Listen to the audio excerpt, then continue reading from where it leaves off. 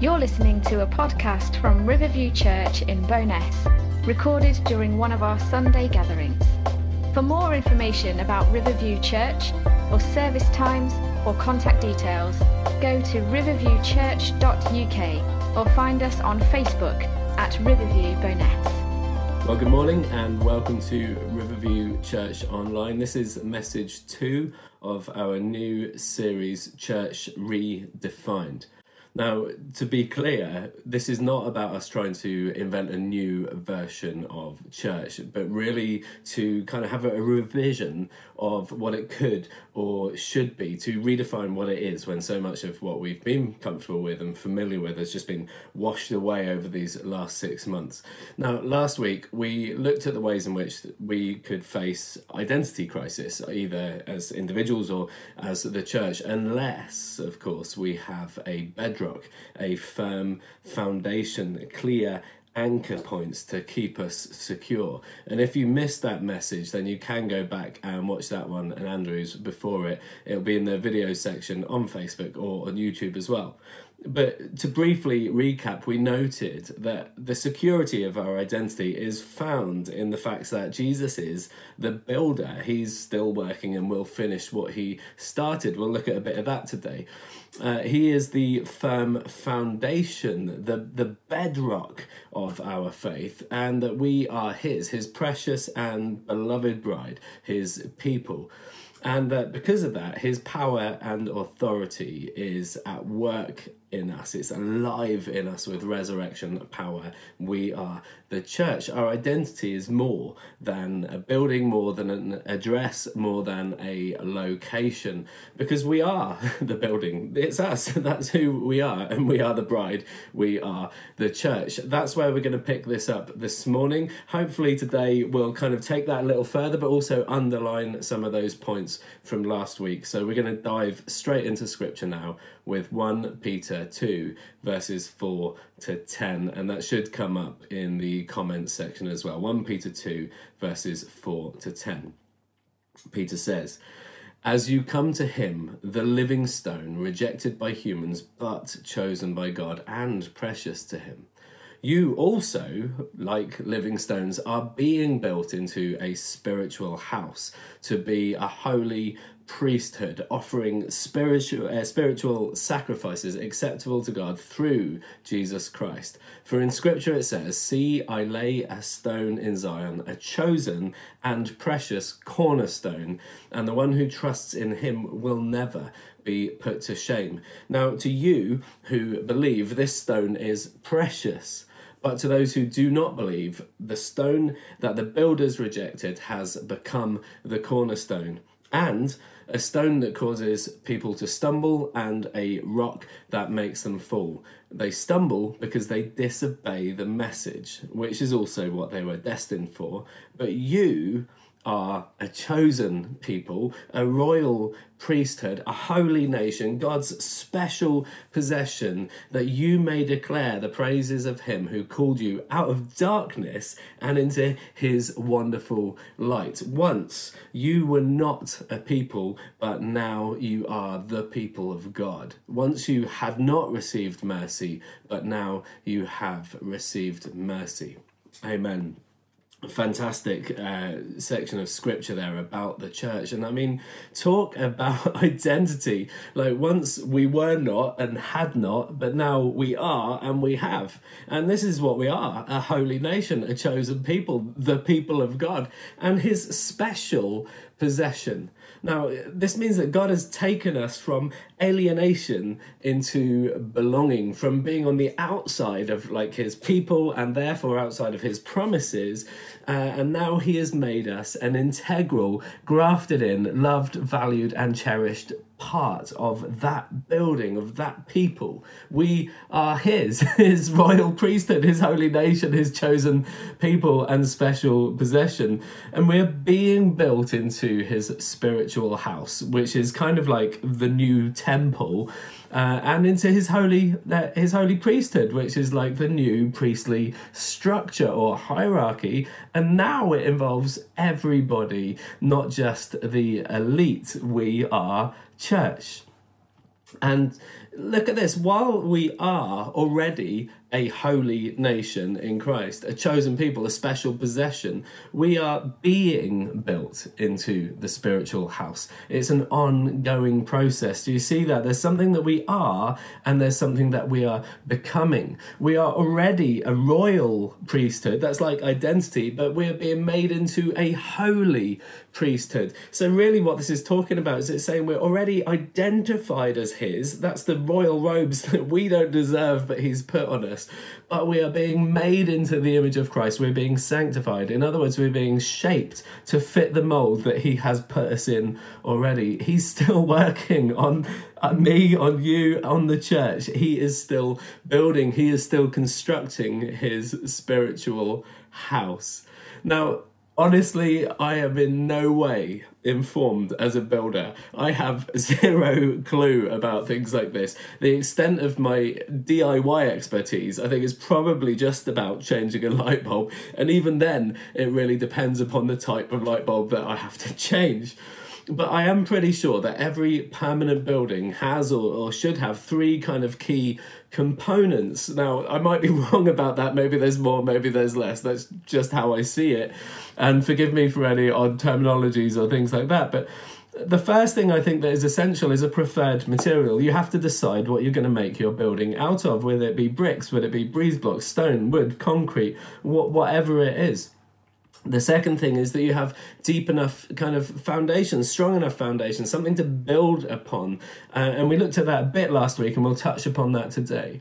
And then the third thing is a support structure, like a framework, something to provide strength and stability to the walls to kind of bear the load as the building goes up.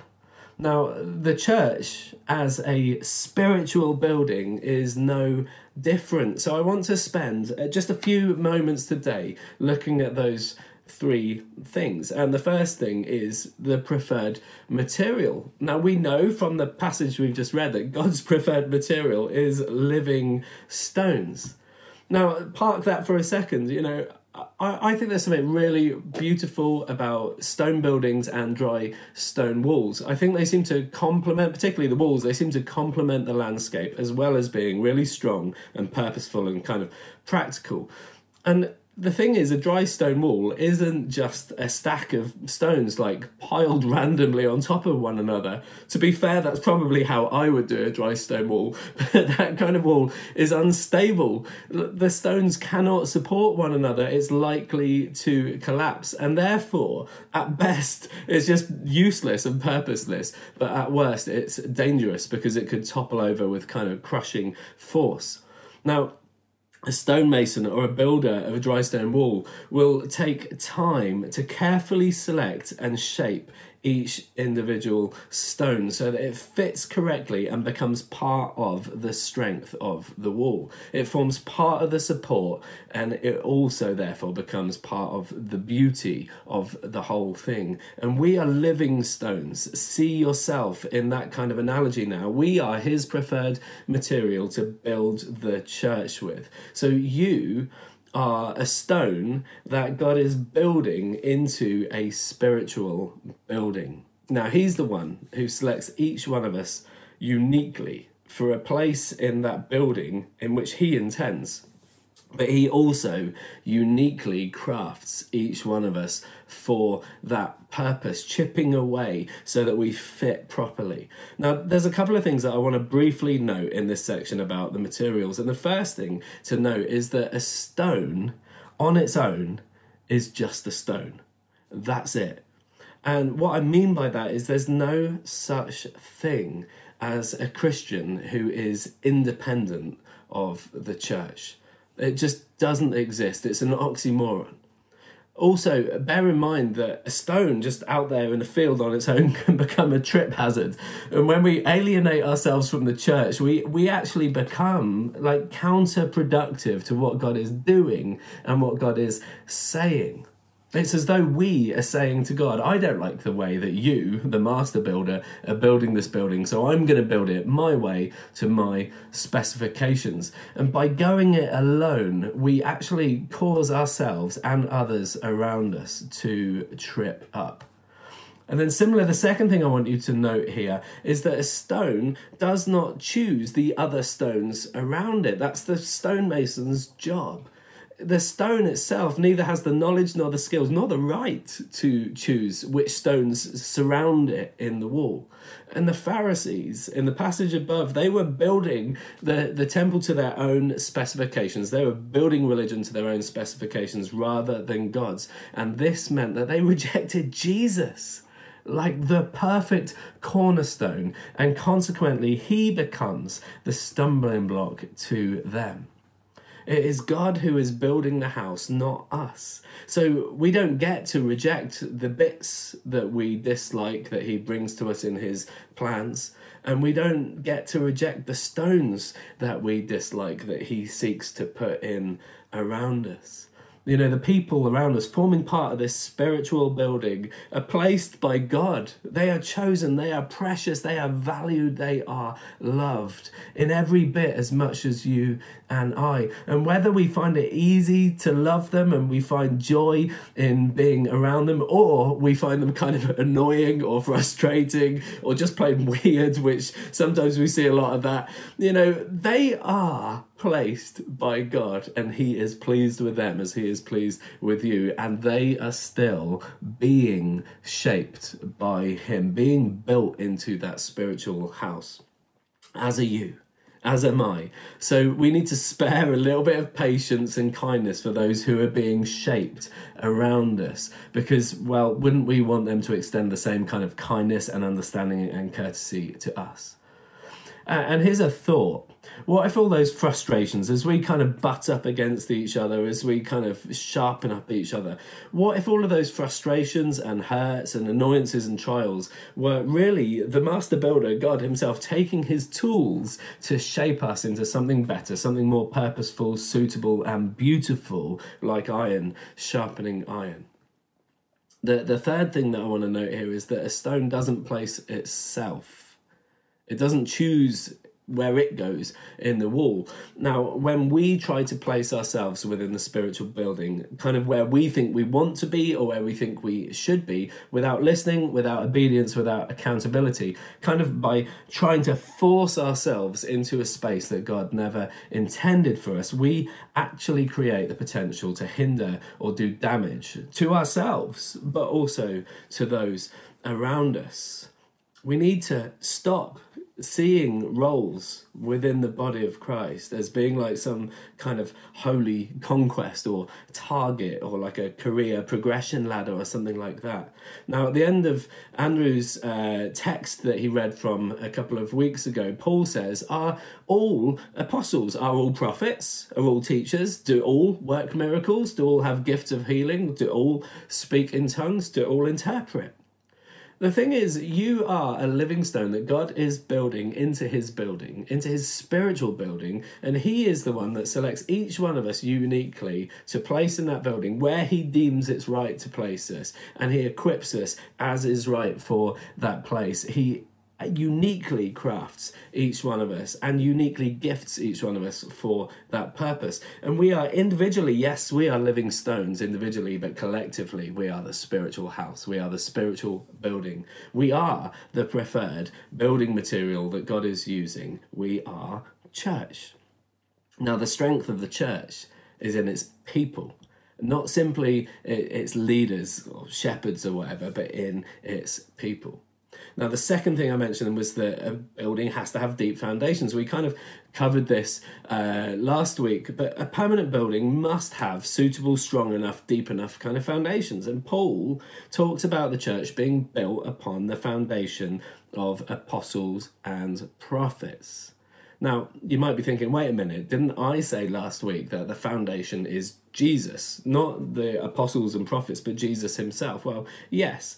But my question would be, what foundation are the apostles and prophets built upon? Because we're built upon them.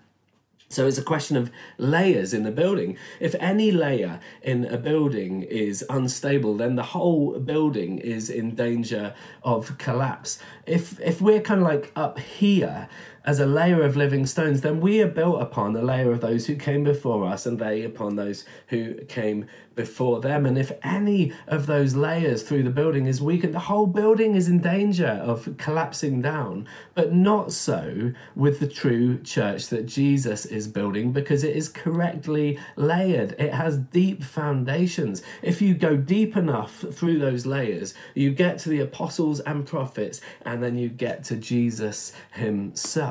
So the apostles and prophets are founded upon who Jesus is, that he is the Messiah, the Son of the living God. That's the bedrock. That's the ultimate foundation.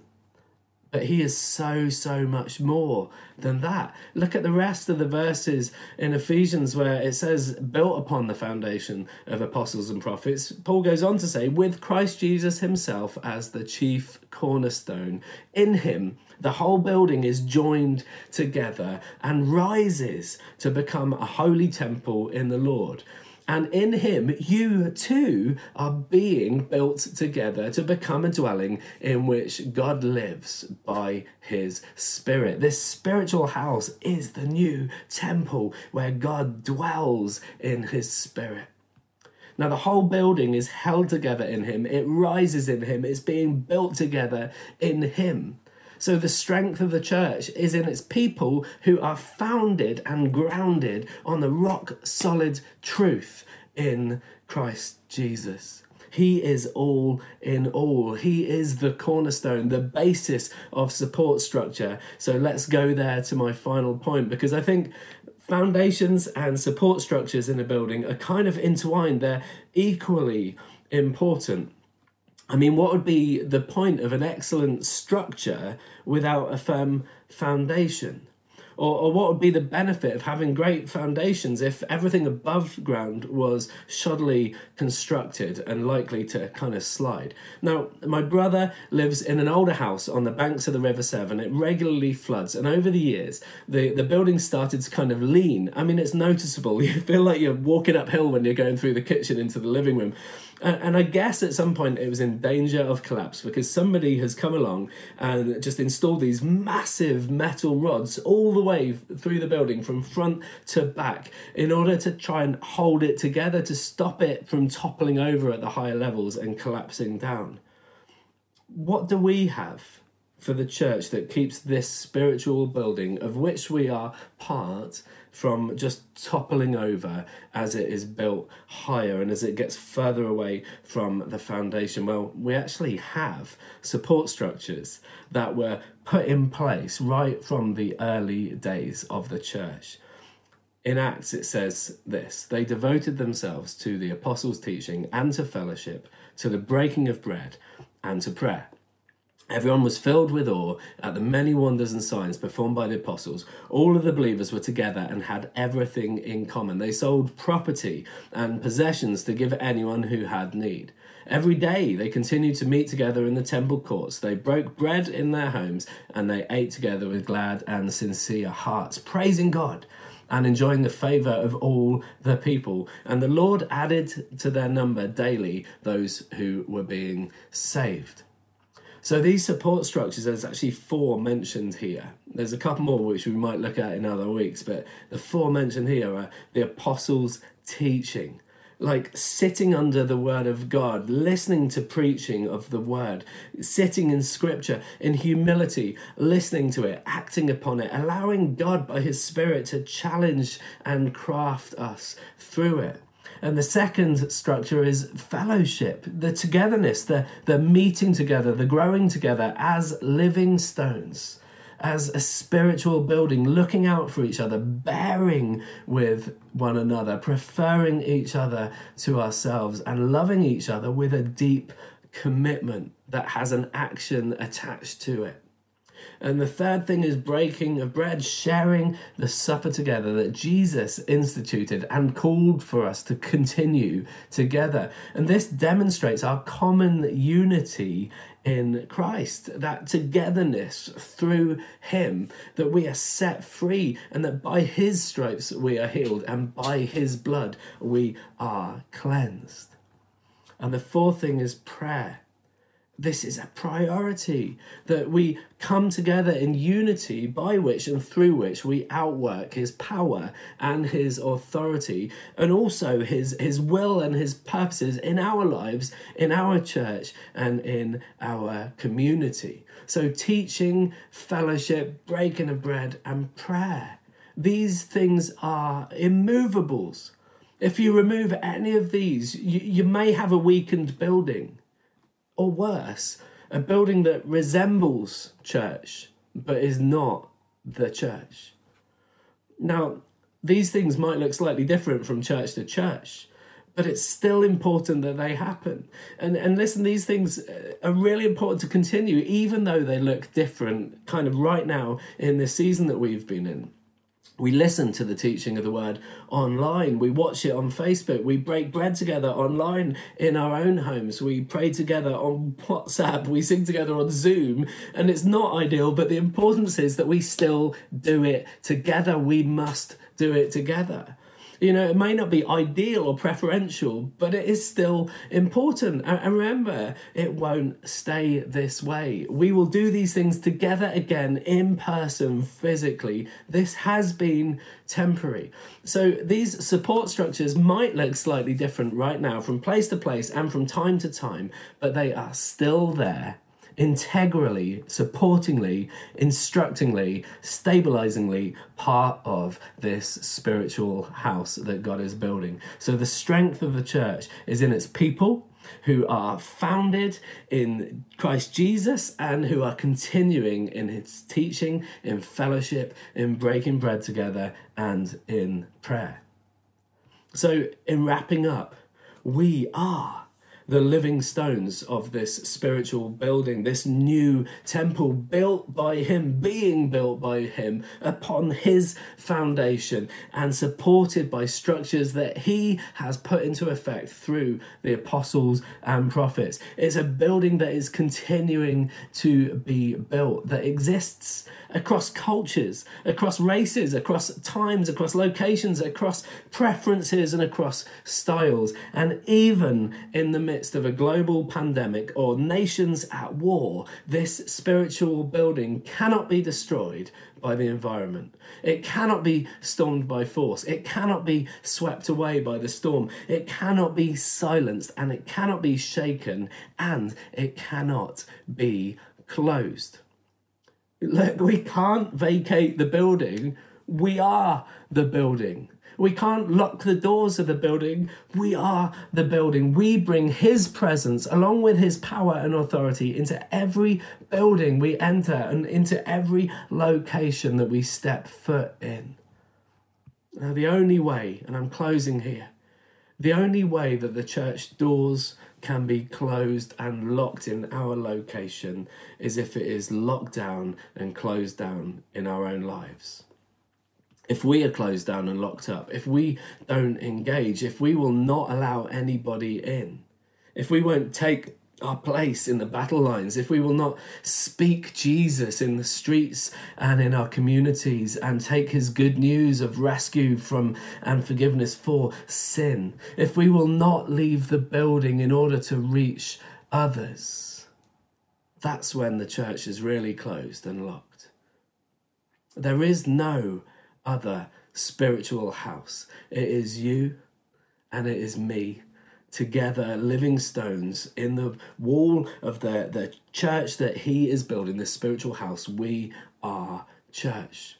We are meant to bring his presence, his power and his authority to every location that we step foot in. As vitally important as it is that we are able to be gathered together, is that we are willing to be scattered so that the seeds of new life and hope for the lost in this town are spread throughout. And that is where we're going to pick this up next week. Bless you guys. We love you. We are church.